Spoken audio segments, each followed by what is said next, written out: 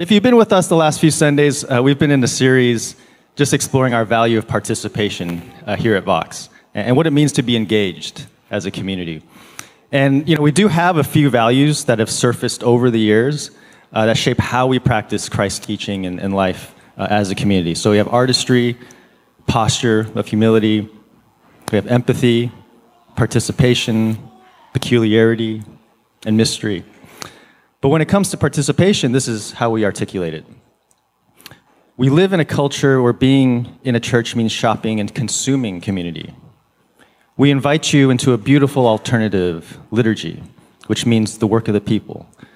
Find your plot of the garden within the community and the world we live in, and get your hands dirty. We welcome you as co-creators to become the hands and feet of Christ. Cultivate your soul, help us hold space for the spiritual journey of others, and lean into the literal call to care for and serve the earth we belong in. And so the past few weeks, Jenna, Christopher, myself, we've been exploring what participation has looked like in the Vox community over the years, and how we might embody some sustainable rhythms and offer our unique expressions as a mutual part of this community. And so this morning, we'll be reflecting on this aspect of participation. Cultivate your soul. Help us hold space for the spiritual journey of others. It's a reflection on how our participation involves our individual and collective spiritual formation and what it means for us to grow. And so before we jump in, I want to give you all a moment just to reflect on this question. What comes to mind when you think about experiencing growth? Right? What are some of the factors that contribute to growth?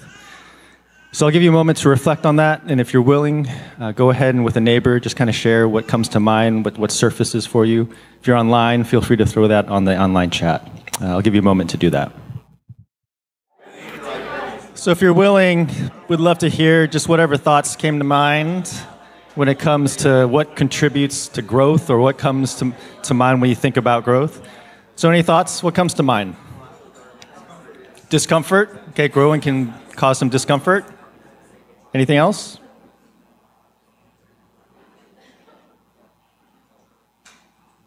Oh, pain. Did you say pain? Yeah. Growth can cause pain, yeah? Growing pains. Is that what you guys mentioned too? Oh, you're speaking on behalf of them? Okay. Pain. Anything else? What comes to mind for growth? Nutrition, like being fed.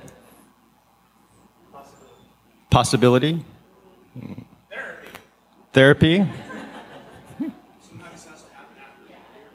Sometimes it has to happen after failure, so that actually creates room for growth.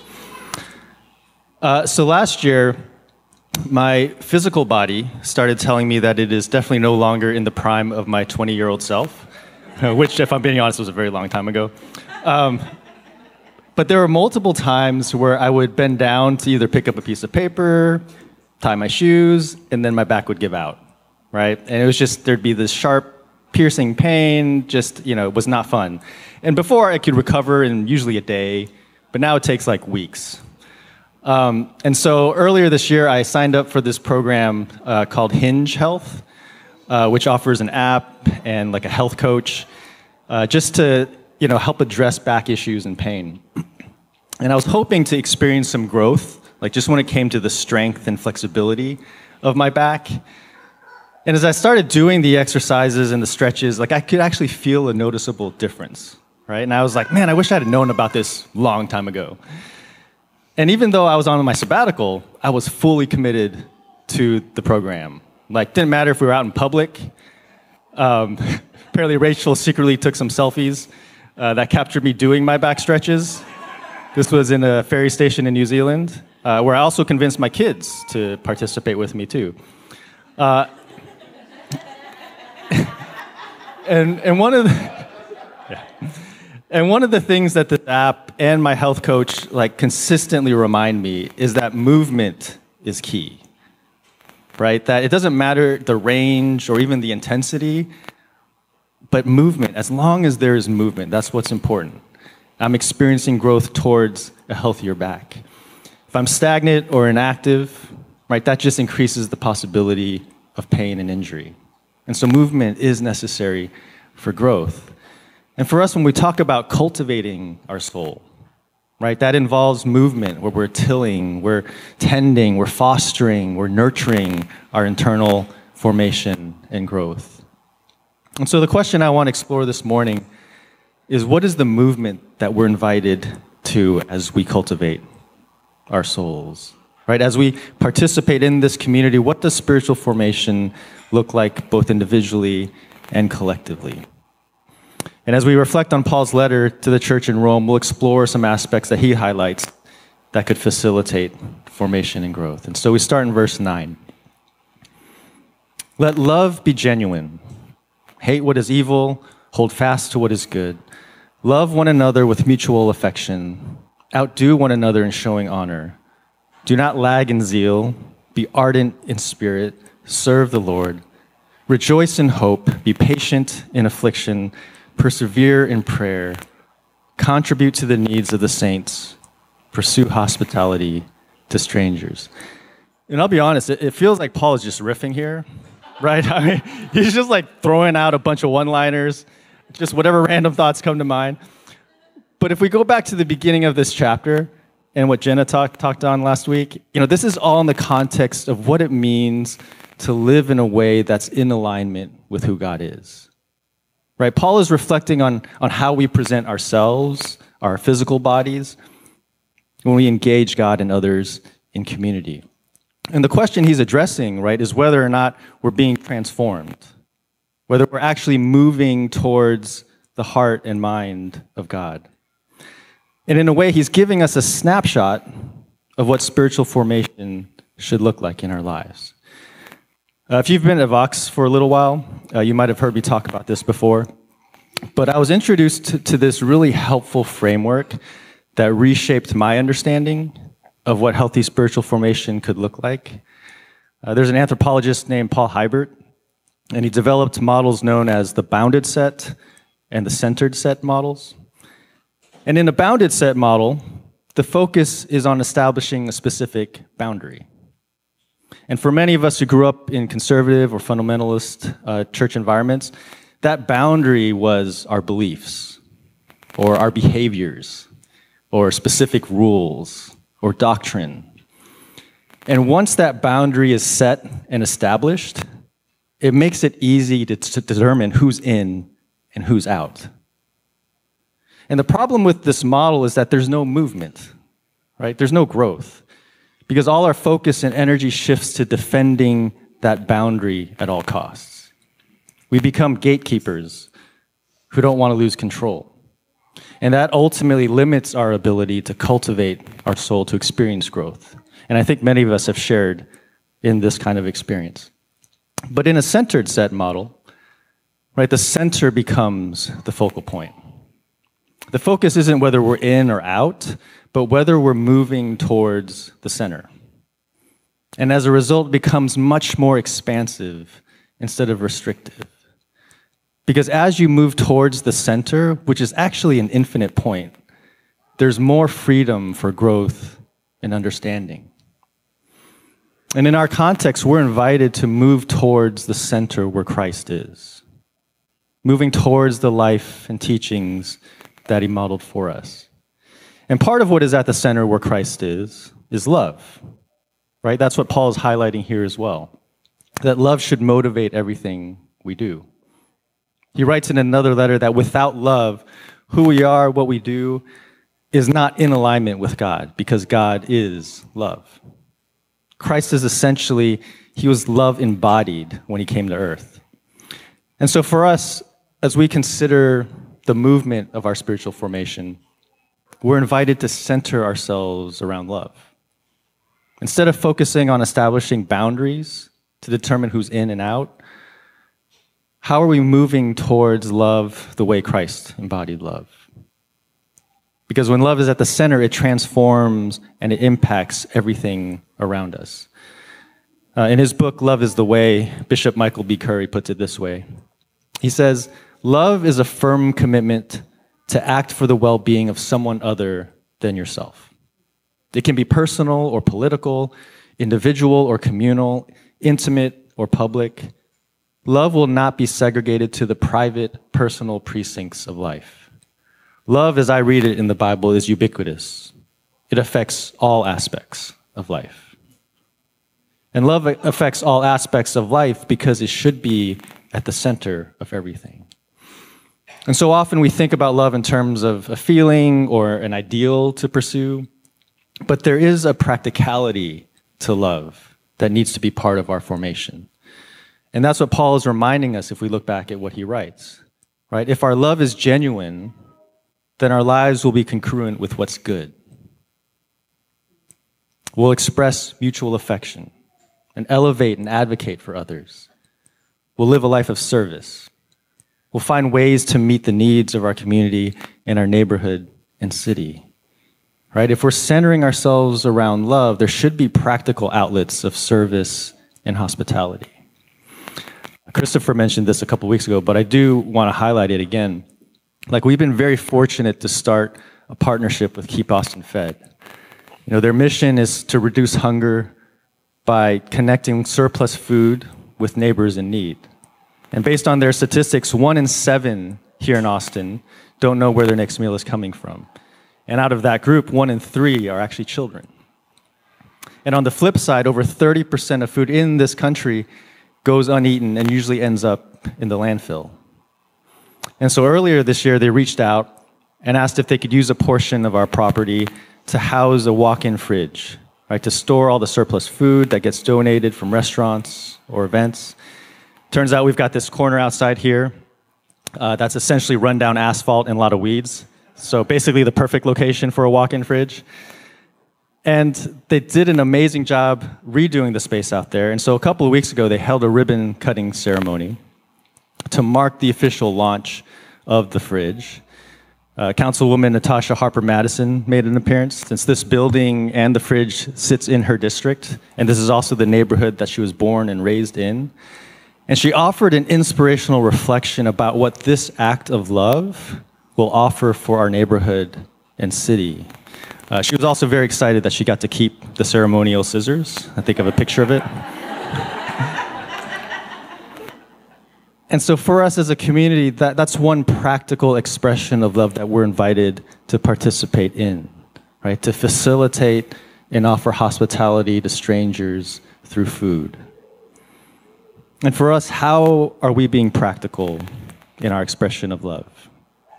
Right? Maybe a practice we can try this week is to find an expression of service or hospitality.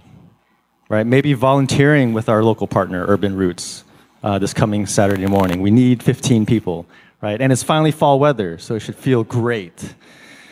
Or maybe it's signing up to become a driver for Keep Austin Fed, right? To help transport the surplus food where it needs to go.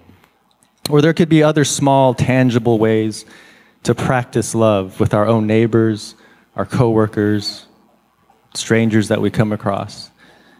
How are we invited to move towards being a more loving person? So let love be genuine. Hate what is evil. Hold fast to what is good. Love one another with mutual affection. Outdo one another in showing honor. Contribute to the needs of the saints.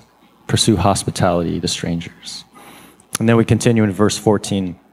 Bless those who persecute you. Bless and do not curse them. Rejoice with those who rejoice. Weep with those who weep.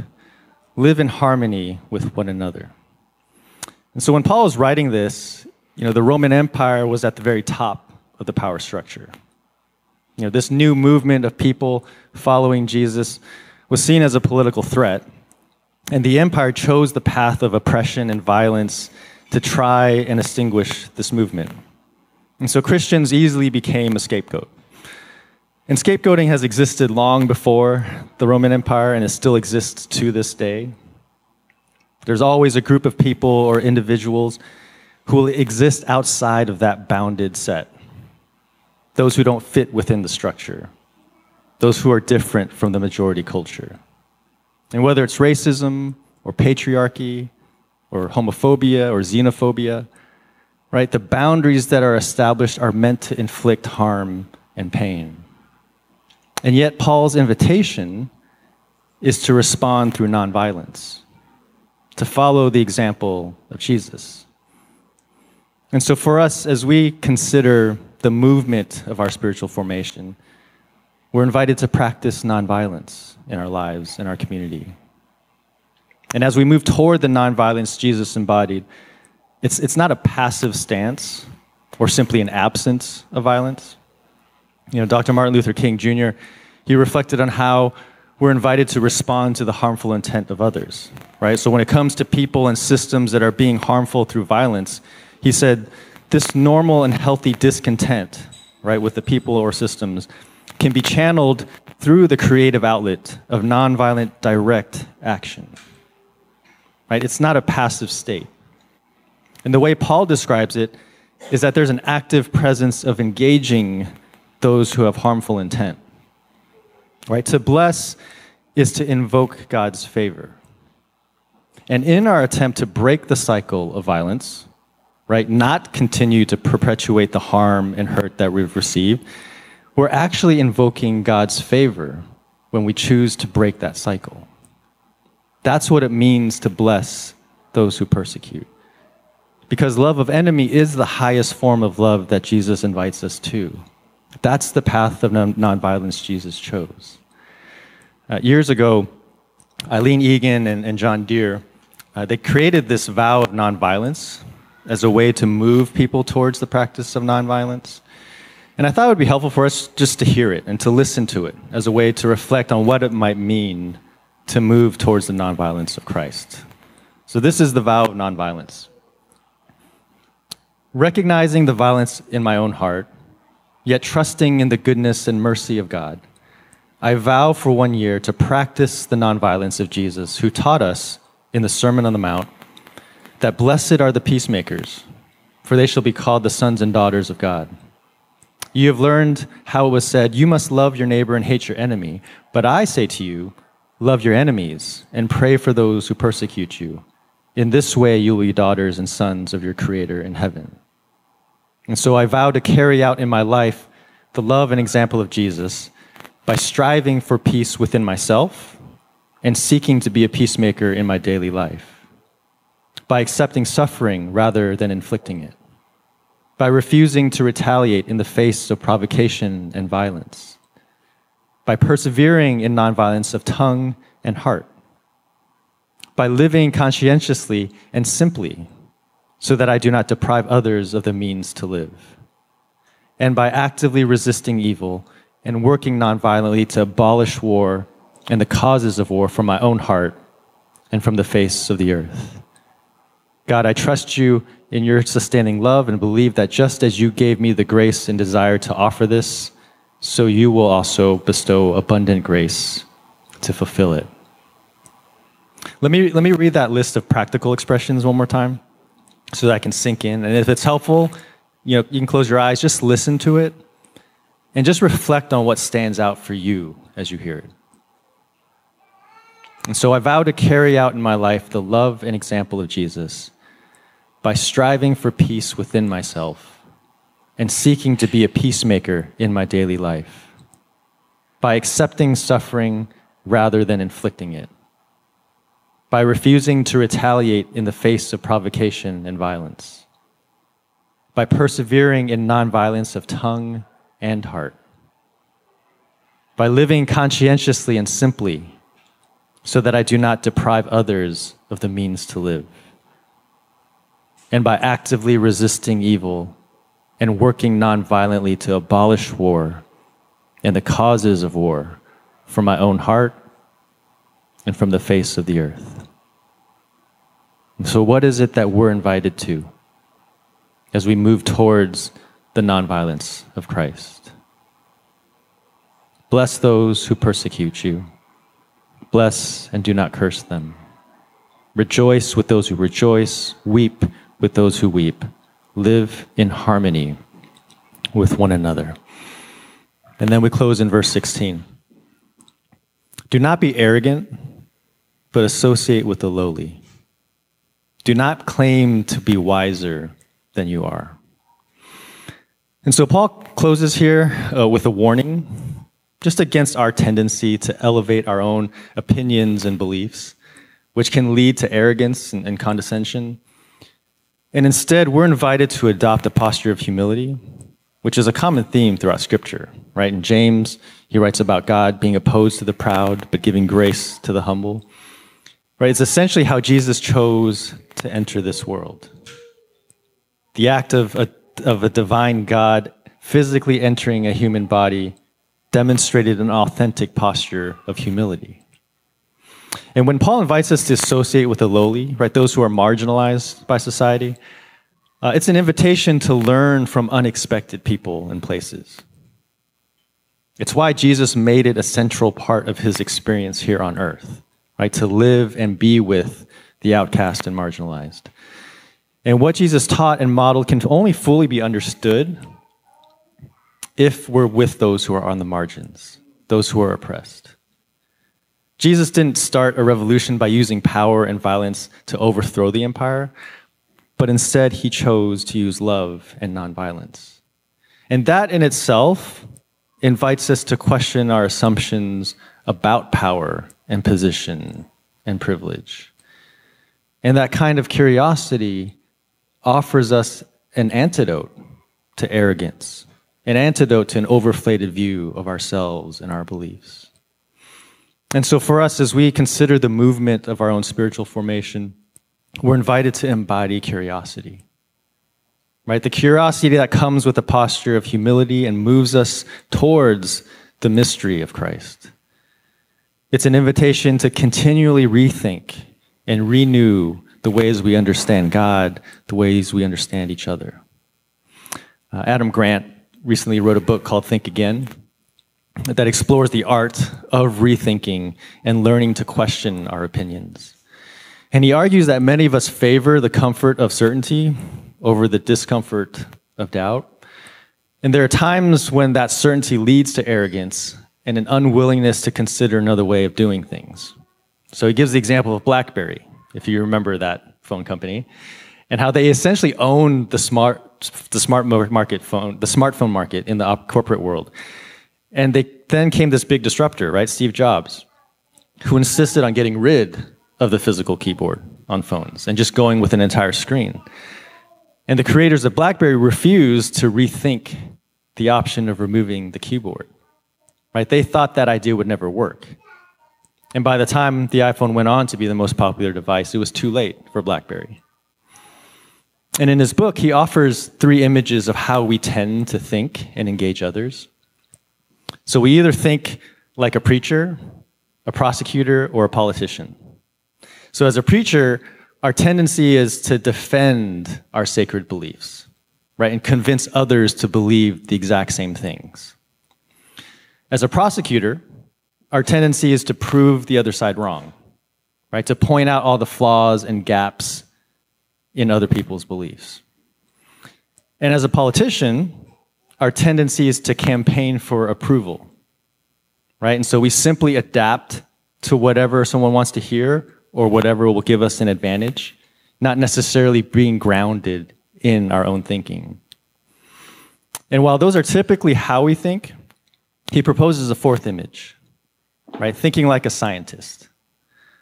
Because a scientist by nature has curiosity to ask questions and experiment to test a theory, and is always open to learning something new, right? Open to considering a different angle or different understanding. And what if the question we continue to ask ourselves and be curious about, right, is whether or not who we are or what we do, what we believe, is in alignment with the life and teachings of Christ? Having that as a central question can allow us to maintain curiosity instead of being overconfident in our assumptions that might actually be harmful and hurtful to ourselves and to others. And if we embodied curiosity in that way, right, how would that impact the way we experience growth and our ability to create a space, safe space for those who stumble into this community? And so, Vox, as we close this morning, and my hope is that as we cultivate our souls, as we cultivate our spiritual formation, we would be intentional about moving towards the center where Christ is. that as a community we can continue to offer a safe space of safety and curiosity that doesn't harm those who are still processing their spiritual journey, and that we would find ways to be grounded by embodying a practical love and nonviolence that Christ modeled for us. And so let me close with this prayer. God, who is love and invites us to love, always expansive and never exclusive, may we be centered and grounded with love that knows no limit or condition. Jesus, who loved enemies, chose to end the unending cycle of violence. May we offer safety and forgiveness to create a healing space of nonviolence. And Spirit, who guides us in and through mystery, may we embody humility and curiosity to cultivate our souls for growth and discovery. And so we ask all this in the love of God, our Creator, the nonviolence of Christ, and the mystery of the Spirit. Amen.